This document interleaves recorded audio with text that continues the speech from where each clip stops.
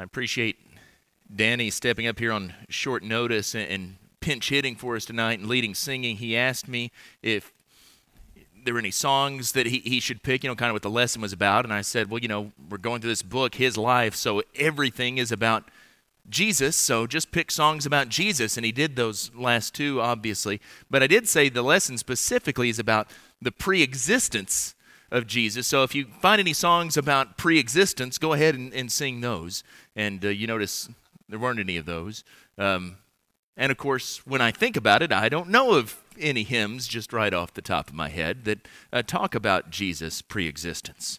And that's because this is a topic that we just don't think about or talk about too much because it's somewhat obscure. There's an old story about a fellow who'd gone to seminary, and he was preparing to graduate, and so he was up for his comprehensive examination, an oral examination there in front of a panel of his professors, and they asked him about the doctrine of the Trinity, asked him to explain that. And he said, well, the Father, mumble, mumble, and the Son, mumble, mumble, and the Holy Spirit, mumble, mumble. And the three, mumble, mumble, mumble, one. And his professor asked a question. I said, I'm sorry, I didn't get that. Could you repeat that? Yes, sir, certainly. The Father, the Son, the Holy Spirit, and the three are one. Finally, the professor said, I still can't understand you. You're not supposed to. It's a mystery. Of course, that never happened. But it's pretty close to the truth when it comes to explaining the pre-existence of Jesus, explaining how exactly he relates to the Father. These things are mysterious to us. We know that we're supposed to believe it. We know that somehow it's supposed to be important, but we can't really make heads or tail of it, and we can't really explain why it is that this even matters.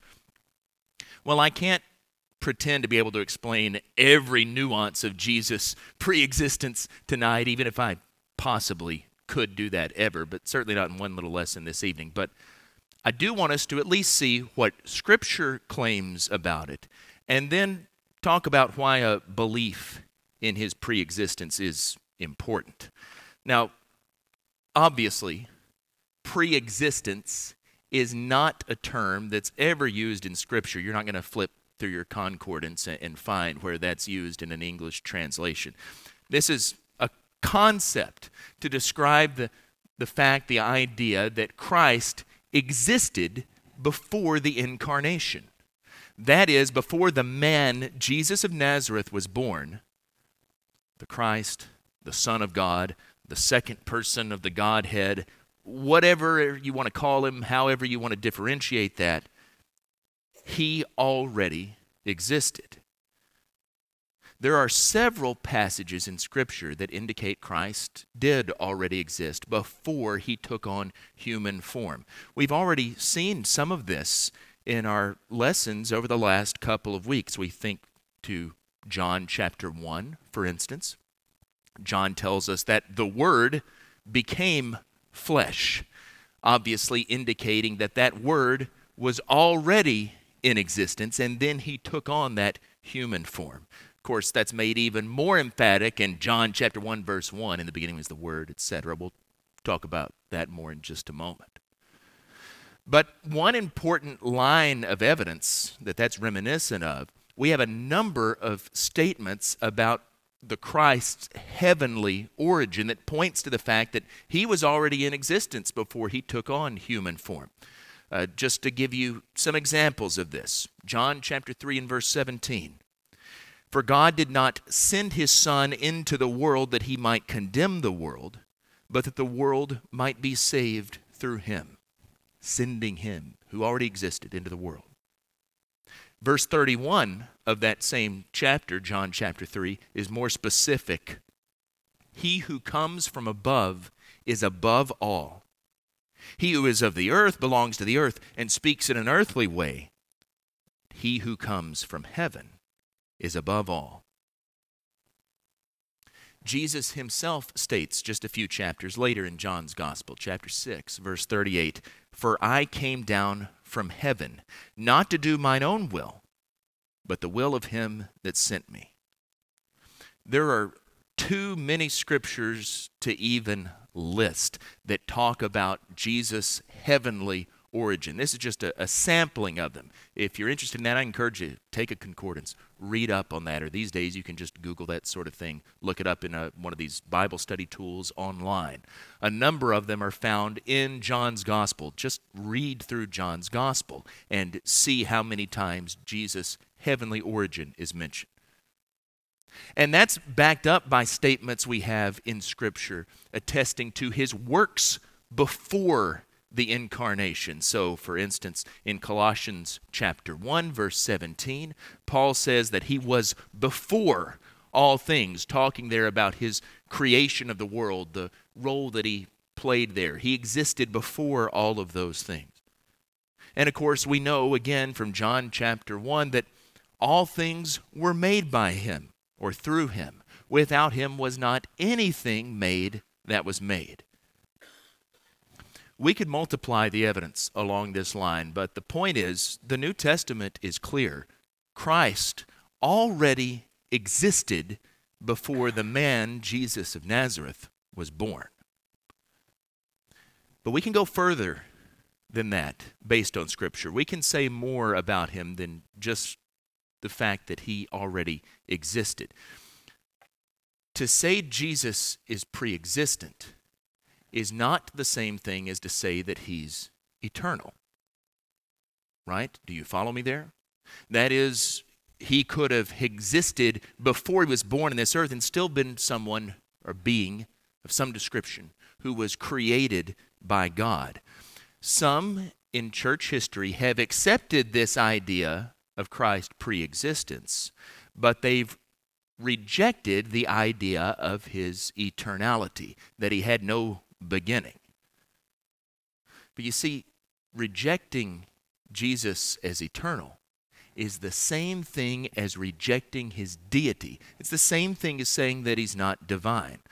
If Jesus is simply the first created being who then created everything else, well then quite simply, he's not God.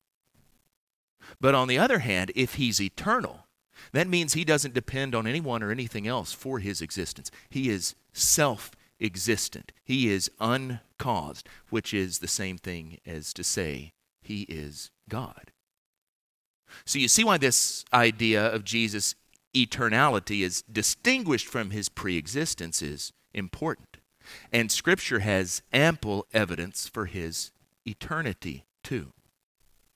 The Old Testament prophets, looking forward to Messiah coming, spoke about him in terms like that. So, for instance, the prophet Micah, in predicting that the Messiah would be born in Bethlehem, a passage that we're probably familiar with, he said, "His coming forth is from old, from ancient days." That "from ancient days" can also be translated, some English versions have it, from everlasting, from eternity.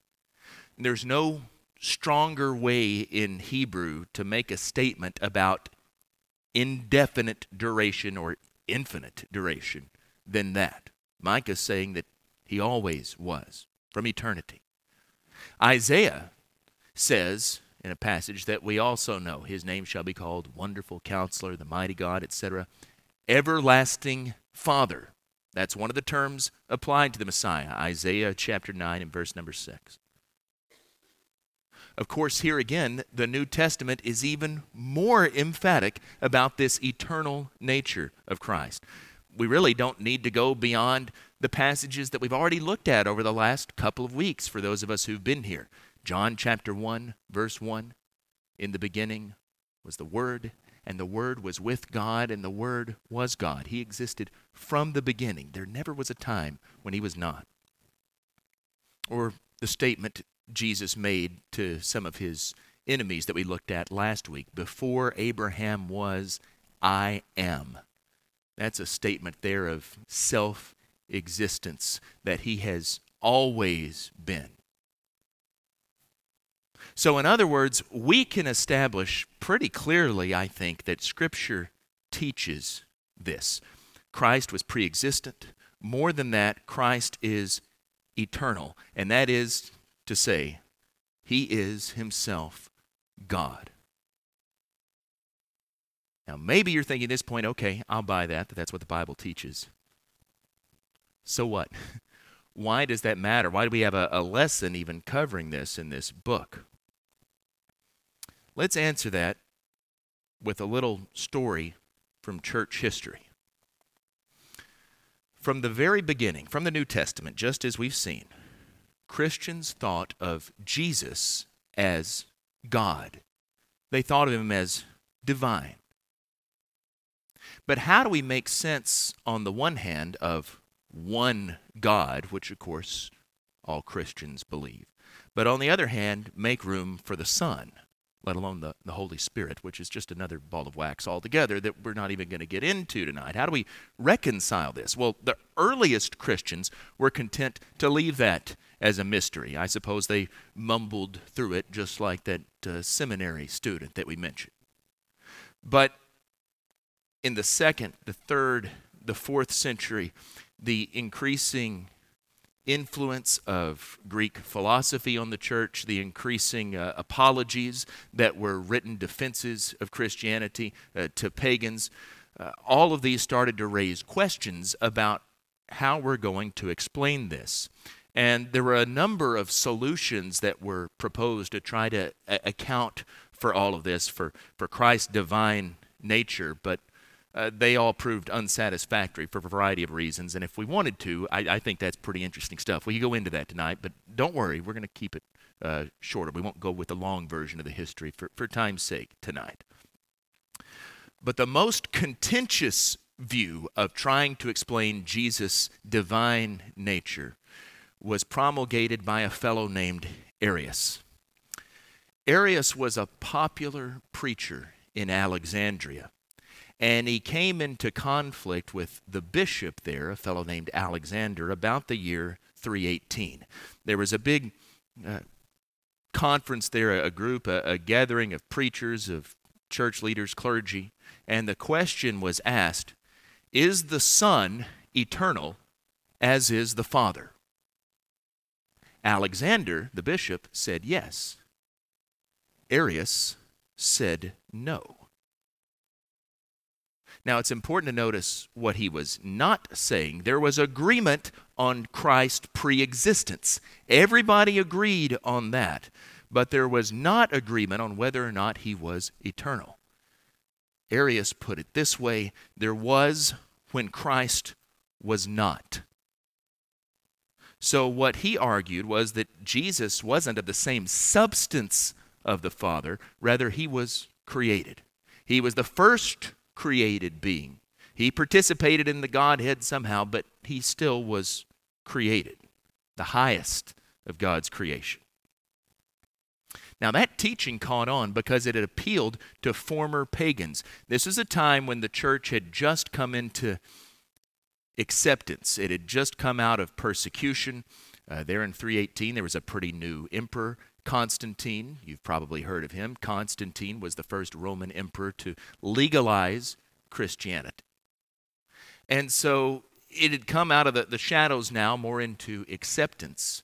And this was an idea that appealed to pagans because it had some commonalities with pagan religions. It made things easy to understand. This idea of one God, but Father, Son, Spirit, this is hard to wrap your head around. But on the other hand, if we think of Jesus as sort of a divine hero, someone who's higher than a man, but not quite a god, in between, a demigod, a Hercules type figure, well, we can get on board with that. That makes sense.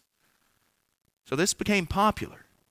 And Arius became all the more popular because he was not only a really skilled preacher, but he was a PR genius. He was a man ahead of his time. He put his ideas into jingles. and I'm not making that up. He set his teachings to tunes, just like you'd find on commercials, so that workers would know them, so that school children would know them.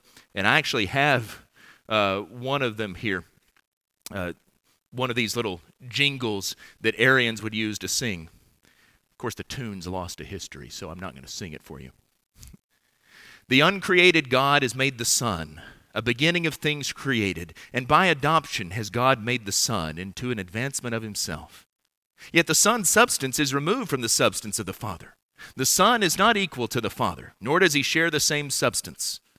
God is the all-wise Father, and the Son is the teacher of his mysteries. The members of the Holy Trinity share unequal glories.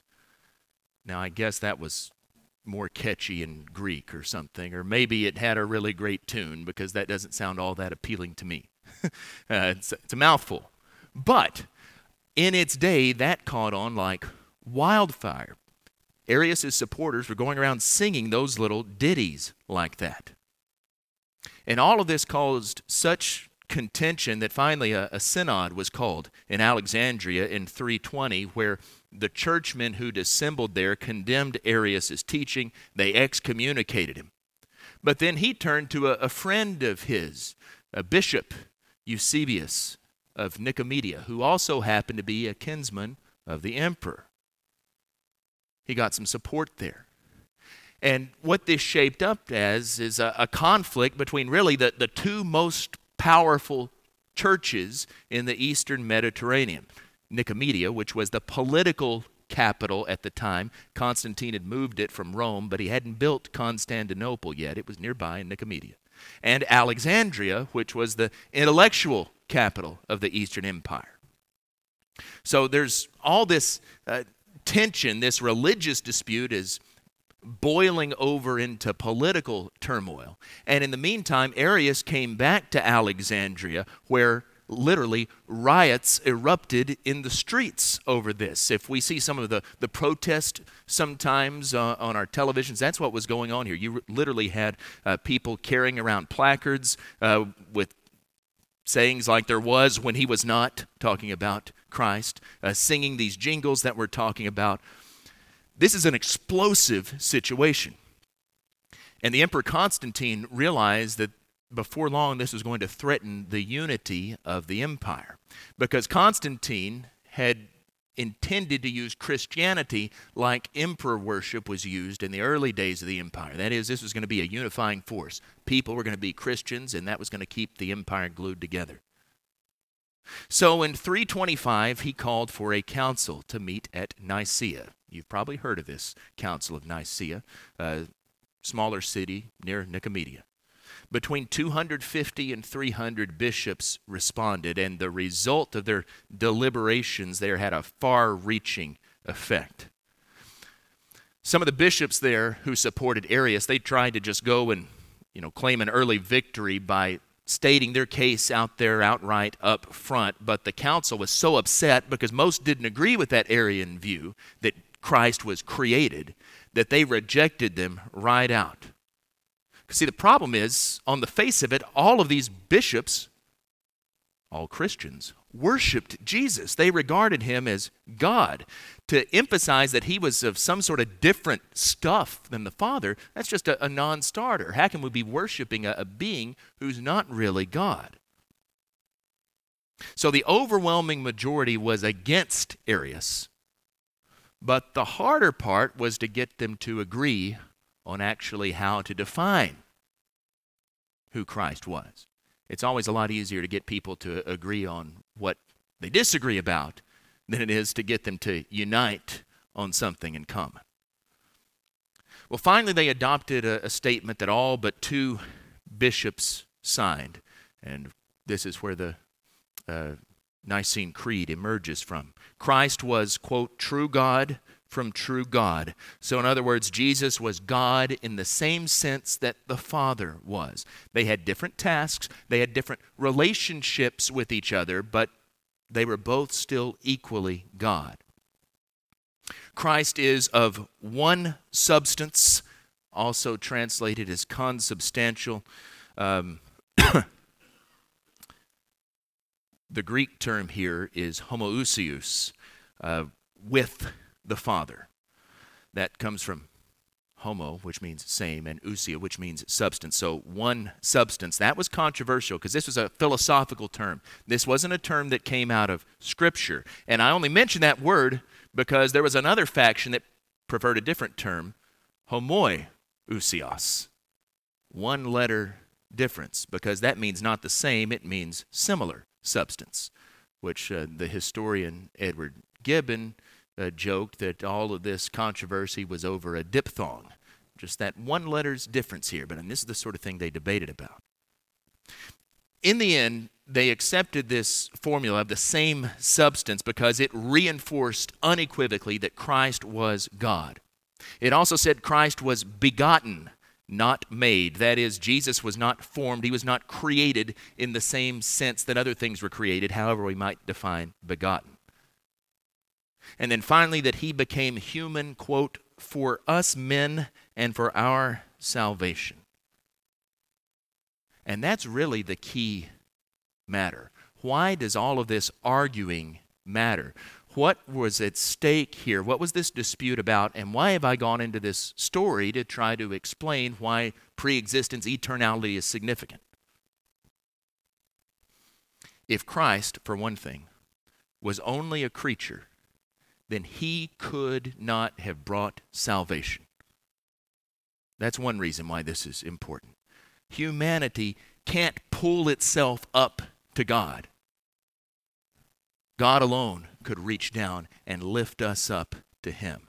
That's why this debate gripped so many people, because if Christ is just another created being, then he couldn't possibly have brought about the deliverance that we need. But secondly, we should understand this.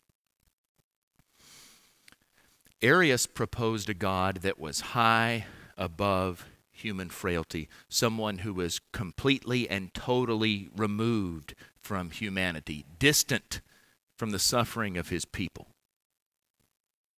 And it's no wonder that a lot of the emperors ended up supporting that Arian view, because that makes God sound a lot like the emperor. When you're totally different, removed, separated from those you're ruling over. But the opposite view, the view that the church as a whole embraced, declared that the eternal, supreme God was present in the man, Jesus of Nazareth. Christians proclaimed, in fact, that God was best known in him. And that's precisely what Paul is saying in our text in Philippians chapter 2, where he urges us to have the mind among ourselves, which was in Christ Jesus, who, though he was in the form of God, he existed in this same state as God, didn't count equality with God a thing to be grasped, something to be held on to, but he emptied himself, taking the form of a servant, being born in the likeness of men, and being found in human form, he humbled himself by becoming obedient to the point of death, even death on a cross. There's the point. That pre-existent, eternal Son of God, God himself, took on human form. He lived just like we do. He experienced temptations like we do. He suffered like we do. And in fact, even beyond what we can imagine. Ultimately humbling himself to the point of death, even that most painful, most shameful, humiliating death on the cross. He did all that for us.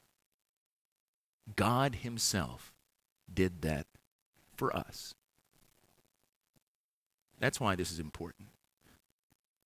That's what's at stake when we talk about the pre-existence, the eternality of Jesus.